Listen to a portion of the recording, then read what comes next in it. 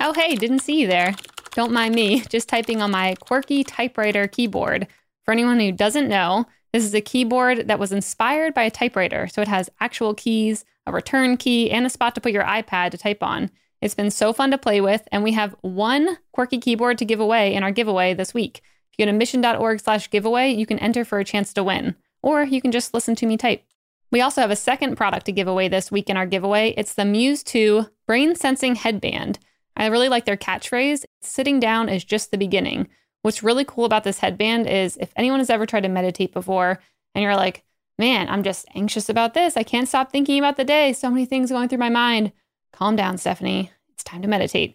This headband's really nice because it actually has sensors that provide real-time feedback on your brain activity, your heart rate, your breath, and your body movements. And it helps really guide the meditation experience. So we're giving away one of these, one of the quirky keyboards. Go to mission.org/giveaway for a chance to win, and good luck. I'm Alec Baldwin, and you are listening to Mission Daily. Selected as Best of 2018 by Apple, Mission Daily is the #1 podcast for accelerated learning.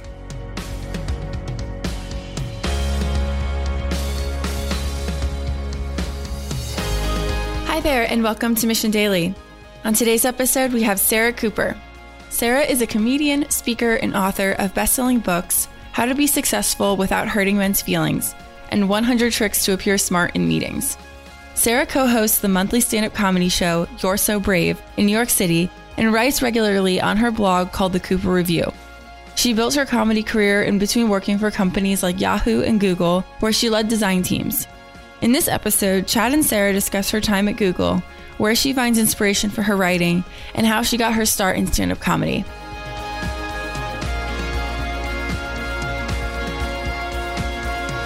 Sarah, welcome to the show.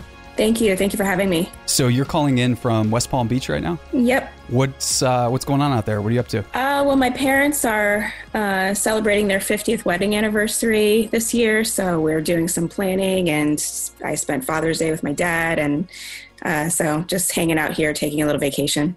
Very cool. So when you're around friends and family, do you get a lot of ideas for jokes, comedy, and writing, or what's your inspiration there? Yeah, my mom is one of my biggest muses because she's, my whole family is Jamaican. And one of my favorite things is when people who aren't from this country say American sayings wrong.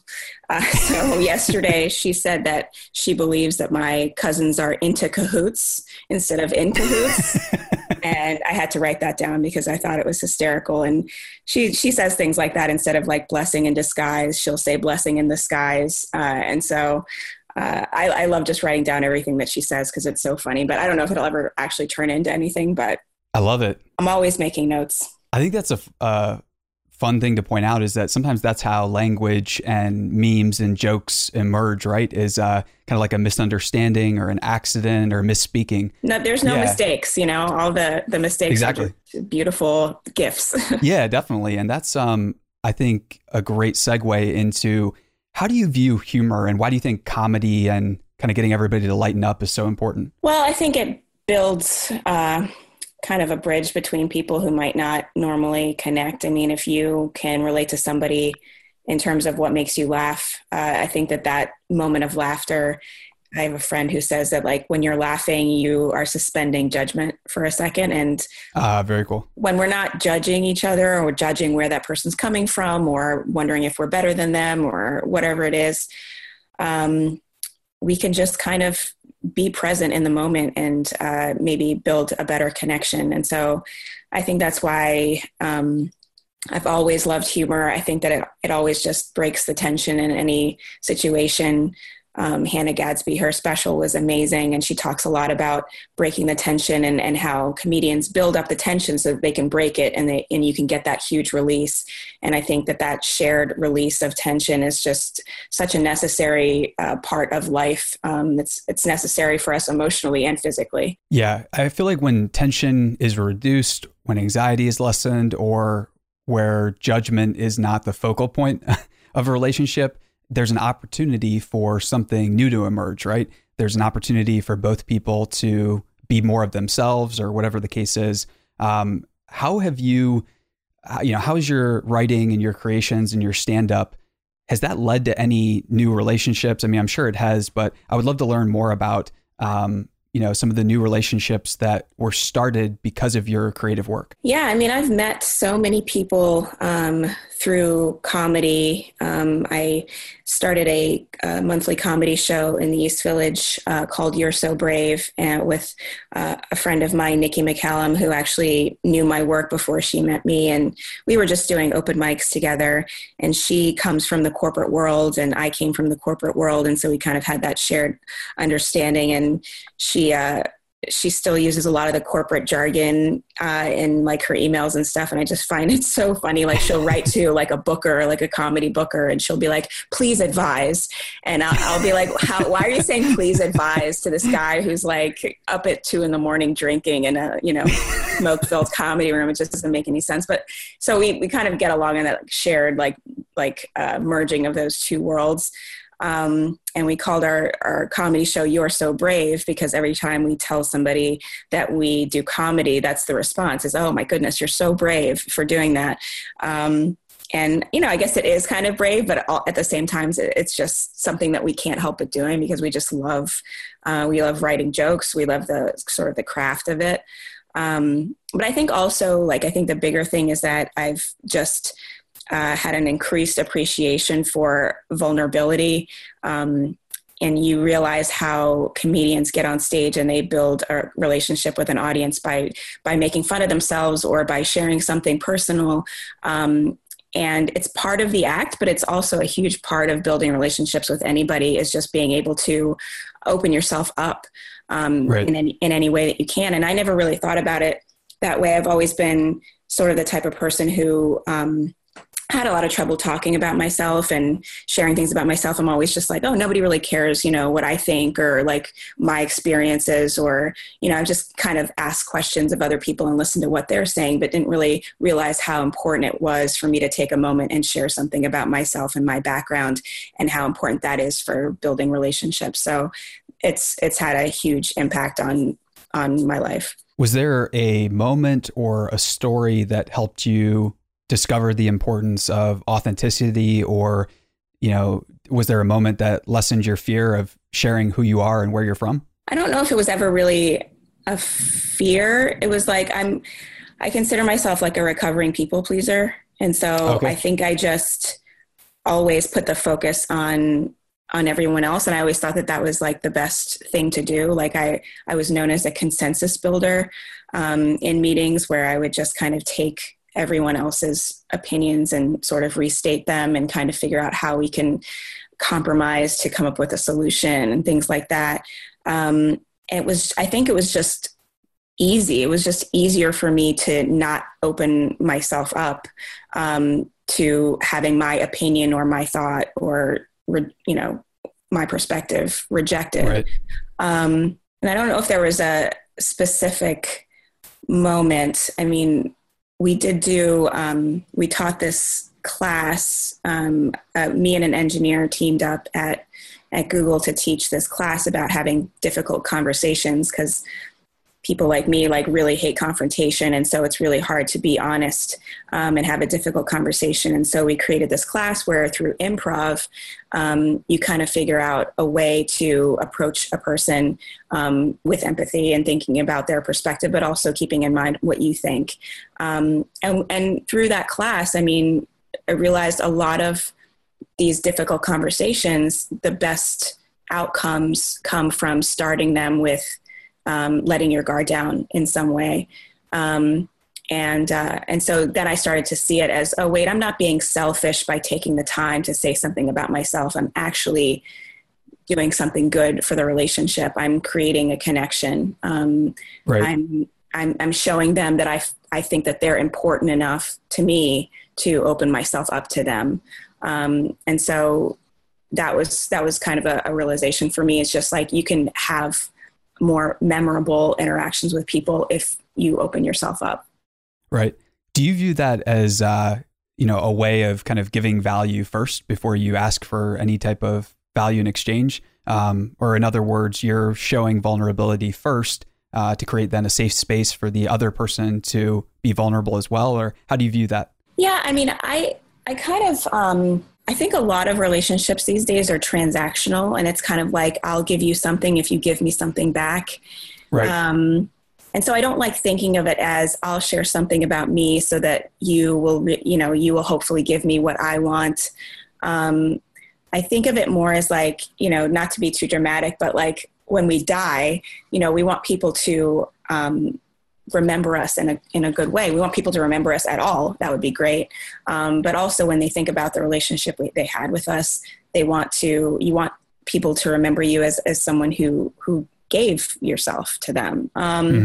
And so if that's important to you, then no matter what you get from the person, it should be important to you to create that connection. And you shouldn't think about what you're getting in return. It should just be about that moment that you have with the person, and just thinking of it as precious and something that you should try to get as much connection out of as possible for yourself and just for the two of you. Very cool.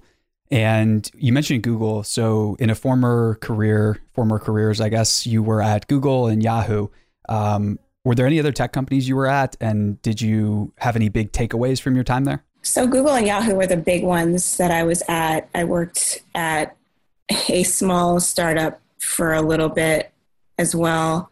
Yeah, I mean, I don't know if there's any big takeaways. Did you learn anything like during your time there, or I learned nothing. No,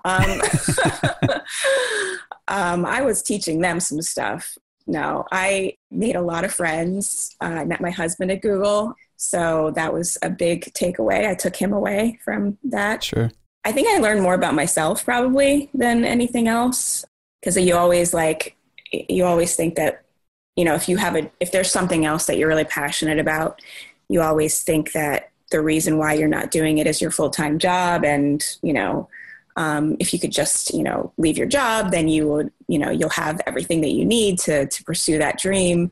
And I think I learned that a lot of the things that hurt me at work also hurt me when I, tried to be a comedian and a writer, kind of the same things about being able to open myself up and talk about myself in an honest way and kind of put myself out there.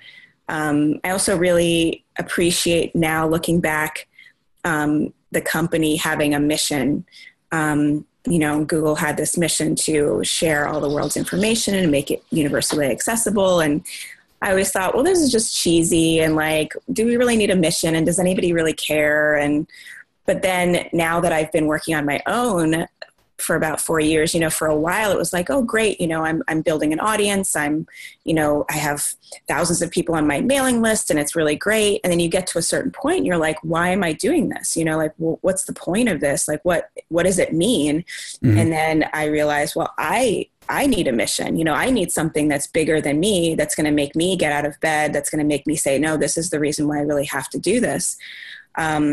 And so I think looking back, it was a lot of learning about myself. And how did you go about learning about yourself? So I'm super curious about this. Were you already kind of self-aware of this challenge, or were you asking for feedback? Was it a coach or a therapist you went to that helped point it out? I'm always interested in how people gain more self-awareness. So I'd be curious to hear what that process was like. Yeah, I worked with a sort of a life coach for like 3 months, and she helped me kind of understand what was important to me and like and how I wanted to spend my day. And I think a lot of it was just self-reflection. I think that Sure. like there wasn't like a specific aha moment. I think I've always just been sort of a person that like watches myself. And I think a lot of that, it comes out in my work, is a lot of it is observing myself and other people. And so the life coach sort of just kind of helped me talk through a lot of those things. And I'm a very good listener and I love listening to people, but there comes a point where I need to be the one who's being listened to and not feel so like anxious about that. I learned that like I always thought of myself as an extrovert, and then I realized I actually thought of myself as a lazy extrovert, a person who was extroverted but also like really liked sleeping and taking naps. And I realize now that I'm actually an introvert. I really do get my energy from being by myself, and I do get anxious. I do have anxiety speaking in groups and things like that. And it's just weird to be drawn to something like stand-up comedy where, you know, you have a microphone and you are the only one talking and all eyes are on you. And I'm drawn to this thing that actually terrifies me. And just dealing with that, you know, and dealing with the voices saying, well, you know, if you have anxiety, then maybe you shouldn't be doing this. Right. And, you know, just trying to reconcile all of that. And a lot of things have helped. Learning about other people in this industry who have anxiety, but also do a lot of public speaking.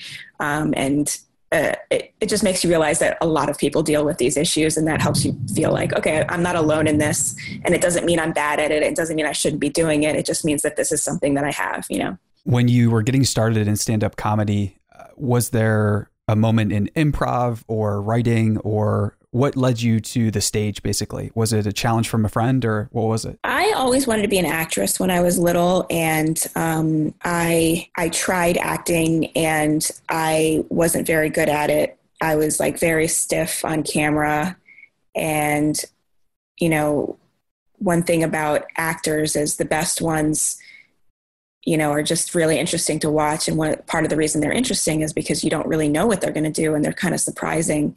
And I could never be surprising because I was more just like robotic, because I was like, okay, I'm going to say this line in the exact perfect way. And so I was just trying everything. I was trying singing lessons and improv and sketch and dance, and I was just doing everything. And the one thing that I hadn't tried was stand-up comedy. And I really thought that it was something that might help my acting, because I felt like if I could be myself on stage in front of people, that maybe it would help me be more alive as an actress. And I just got on stage and I just really enjoyed it. I mean, I was very drunk. I had like 6 or 7 beers. So like that helped. Well played. Yeah. And I just got up and told a story about dating this guy that I was dating. And I just really enjoyed it. I really enjoyed being myself. And it took me a few more years to admit it to myself that I was much more interested in being myself than being a character. So yeah, that's how it happened. I love that last line. Were you like bitten by the stand-up bug, or was it a bit intoxicating after, you know, was your first experience like amazing, or what led you back again and again? And now, like, if I did my homework correctly, you have the monthly stand-up show, which you mentioned, and you also have a podcast called the Unprofessional Podcast, which is where you have a bit of comedy, and you know, you're really like, you're starting to do everything in media and stand-up. How'd you get there, and what was that process like?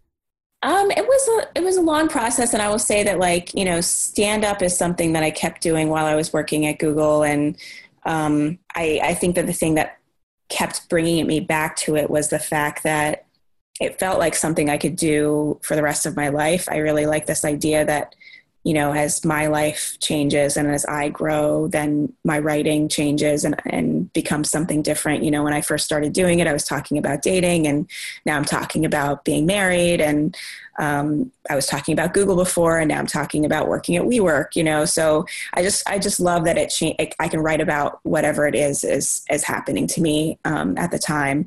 And that just means that, you know, when I'm 80 years old, I can talk about whatever it is 80-year-olds talk about. Sure. And I haven't had like great success with stand-up, I would say. Like, it's something that I just absolutely love. I'm just a huge comedy nerd, and I just love it. But really, it was the 10 Tricks to Appear Smart in Meetings, which I wrote while I was at Google, that really gave me the confidence to leave Google and try writing. And I ended up writing the book about appearing smart in meetings. And so that, I think, that article going viral and, being shared by millions of people is what made me realize, oh, there's something here. And that was the first time I'd sort of combined comedy with the corporate world that I knew so well.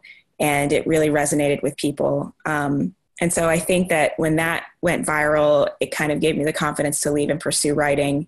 And so I've kind of been transitioning, kind of like I went from Google and the corporate world to sort of like a corporate comedy kind of hybrid sort of career. And now I'm sort of moving more into the entertainment world.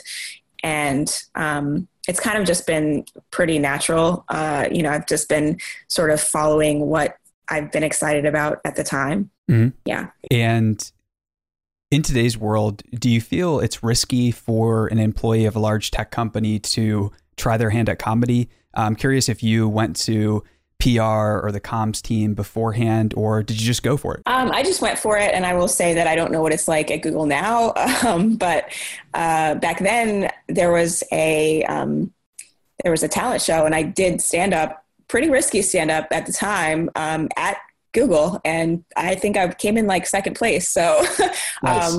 I would say that the people at Google, at least when I was there, had some of the best senses of humor that I have ever encountered. Nothing was sacred. Like everything was something that could be made fun of. And some of it was, sometimes it could be pretty mean, I would say.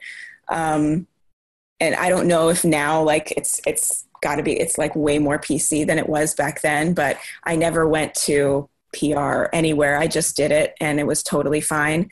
But I will say that part of the reason that I left was that I wanted to be able to say whatever I wanted. And I felt like definitely if I was saying something that Google didn't agree with as an employee of Google, then I might be putting myself in a bad position. And so part of it was like, I didn't want to lead this double life where like I was one person at Google and someone else, when I was doing my stand-up, I kind of wanted to just have my career be my life. Yeah. Yeah. Double lives seems to be the most exhausting thing you could ever do. Yeah.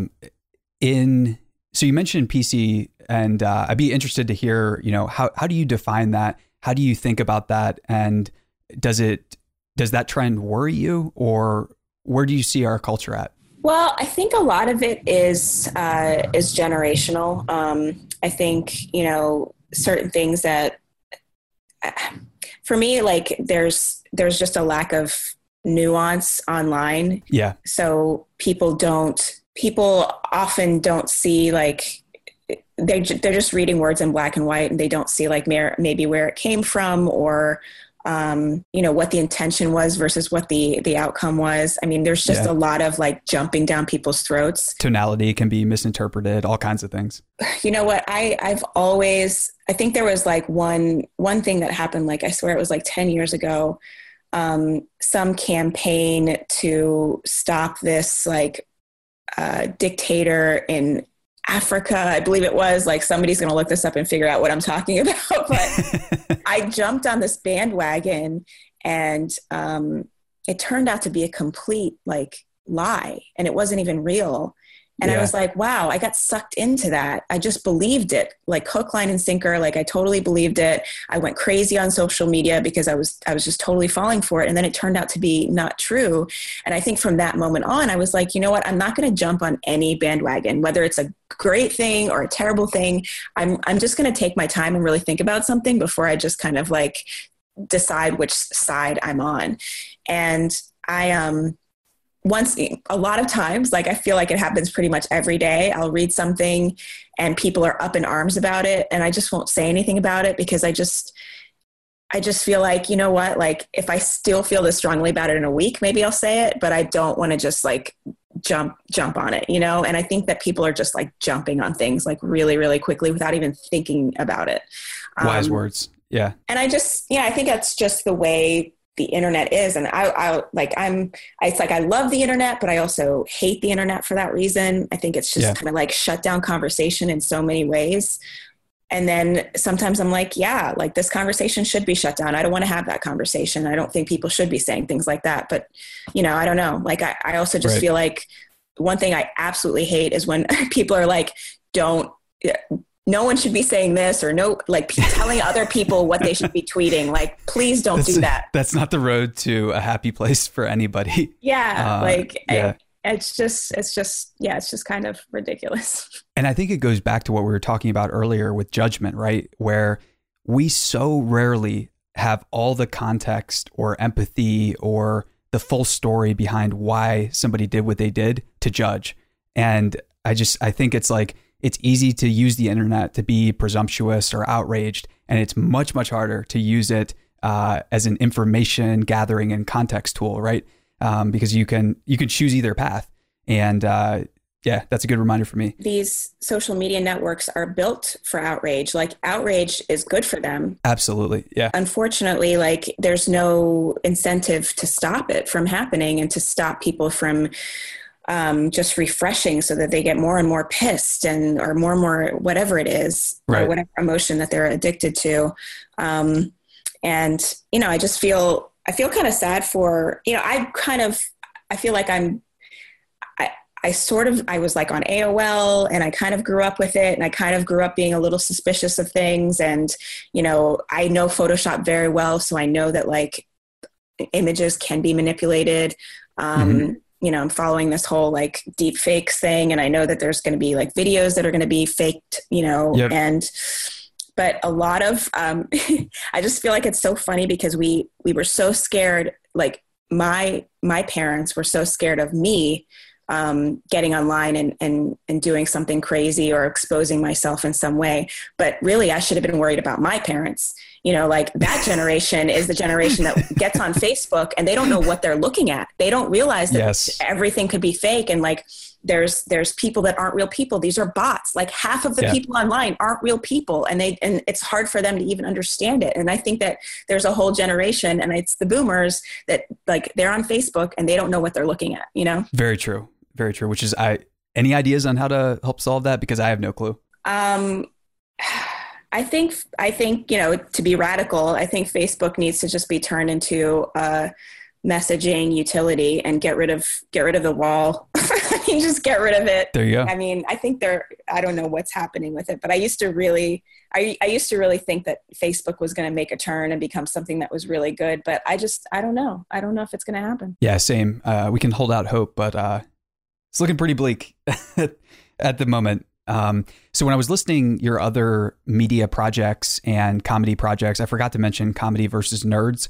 Are you still co-producing that show? And could you tell us a little bit about it? Yeah, Comedy versus Nerds was a project I was co-producing with Michael Makarov, who is an engineer at Salesforce, and really just making fun of Silicon Valley and programmers and comedy for tech people. And we did several shows in San Francisco, and I think we're still going to be doing a few more later on this year. But it was, a lot of tech people have trouble laughing at themselves. And so we kind of wanted to give them a nudge to laugh at themselves and get made fun of and get roasted a little bit. And so it's just been a fun way to bring those two worlds together. It's a much needed thing because I, in a previous life, was in the military.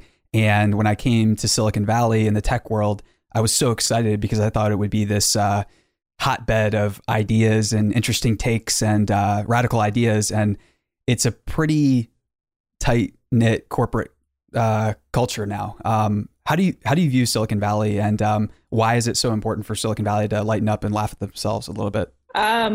Yeah, I have a little Easter egg for anybody listening. Go look at the first governor of San Francisco, of California, actually. Go look at the first governor of California, and you'll see why we are the way we are today.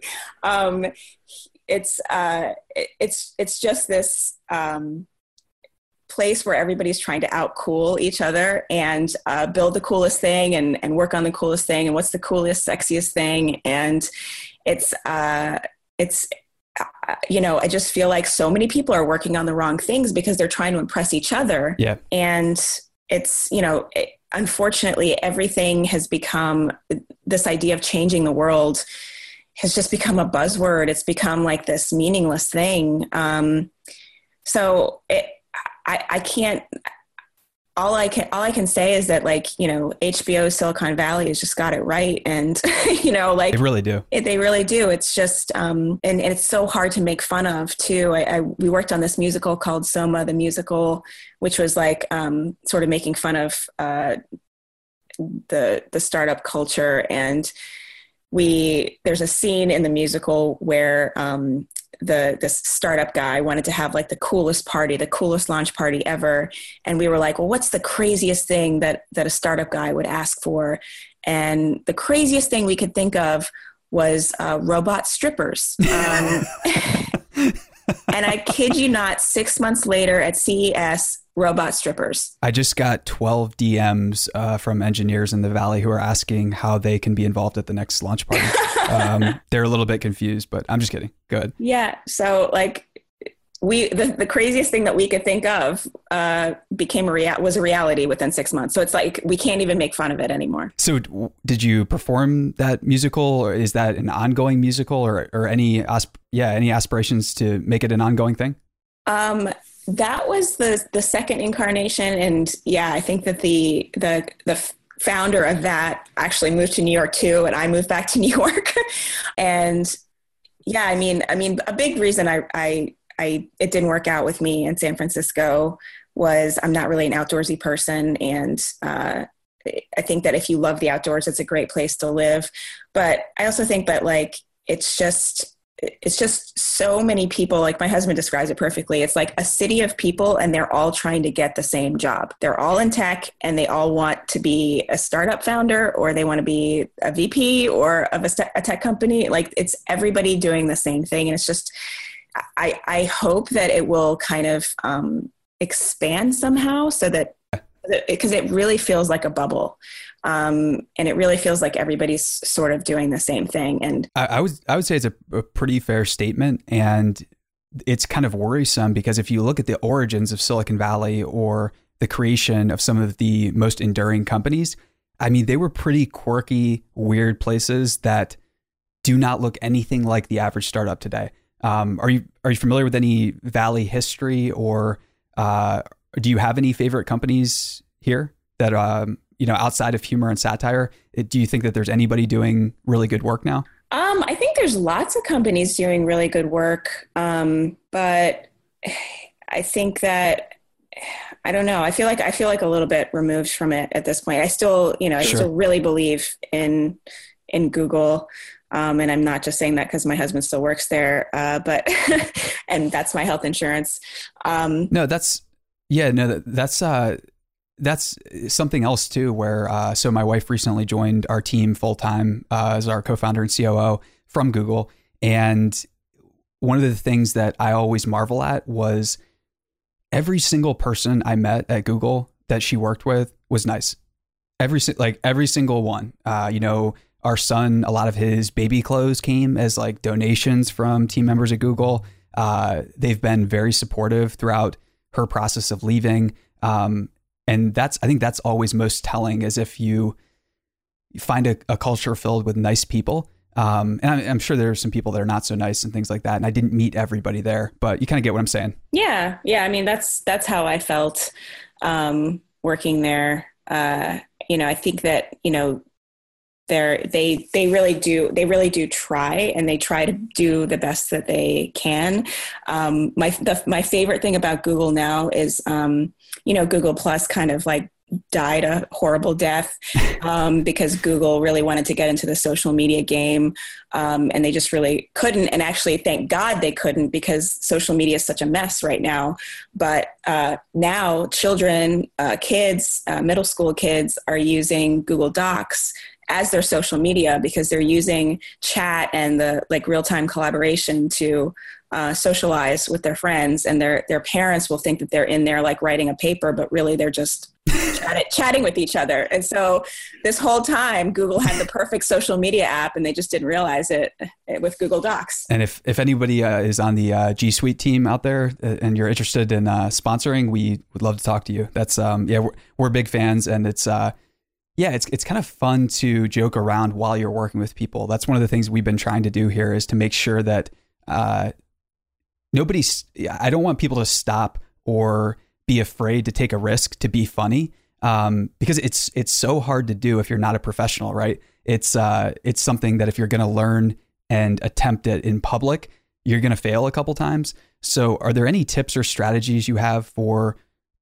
maybe execs or founders out there who want to bring back humor into their culture?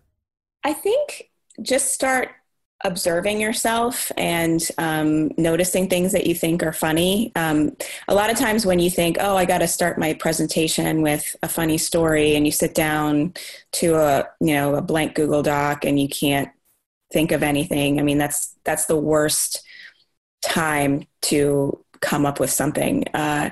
So all of my ideas usually come when I'm doing something else, taking a walk or doing the dishes or whatever it is. And I noticed, like the thing I said about my mom, like we were just having dinner and she said that at dinner and I wrote it down. So start observing yourself and start observing other people and like collecting those ideas and those stories. Because I think that a lot of times when you try to be funny, that's when you get into trouble, when you try to be funny. But if you try to be as honest as you possibly can, if you tell a story that's just the truth, people will laugh because they see themselves in it, because they recognize something about themselves in it or something about somebody they know in that story. And that's the whole reason that, 10 Tricks to Appear Smart in Meetings did so well, is because people are like, I've done this in a meeting, or my boss always asks to take a step back, So, and all of those things were just things that I noticed people doing. So yeah, that's my biggest advice, is just to don't try to be funny, try to be as honest as you possibly can. Don't be afraid to make fun of yourself, because if you can, again, combine that vulnerability with that honesty and say something that people laugh at because they can relate to it, then you've kind of hit a home run.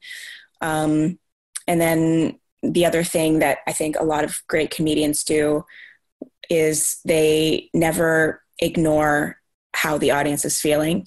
And so if you're giving a presentation and somebody laughs extremely loudly, or somebody, says something or yells something out, don't just skate by it, like use it as an opportunity to maybe like have a small side conversation with that person, or call out the extra loud laughter, or just mention it in some way, because that shows people that you're not just reading a script and you're not a robot. You are actually having a conversation with them and you are paying attention to how they're feeling in the moment.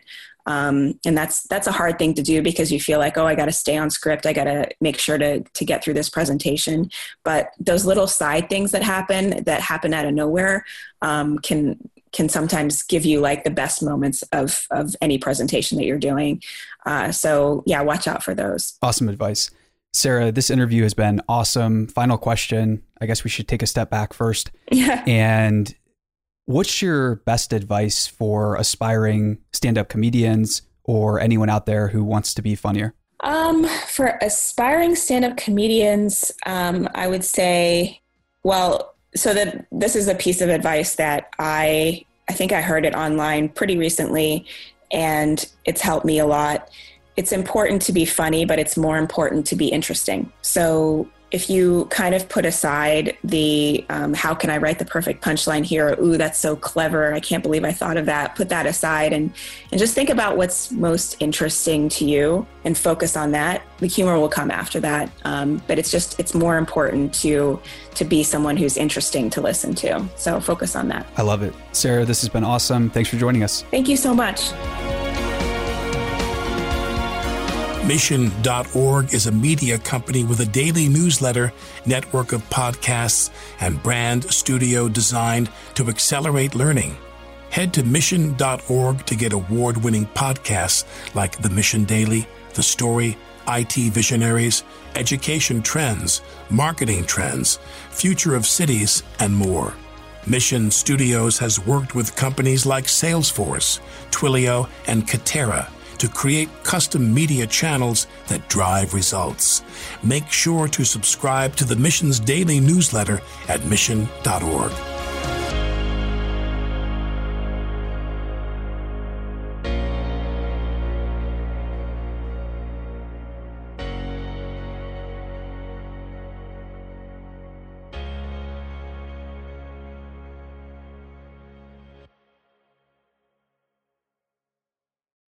Hey, listeners, thanks for tuning into this episode. I hope you enjoyed it as much as I did. If you haven't already, please subscribe, rate, and review this podcast. It helps spread the word, and I would greatly appreciate it.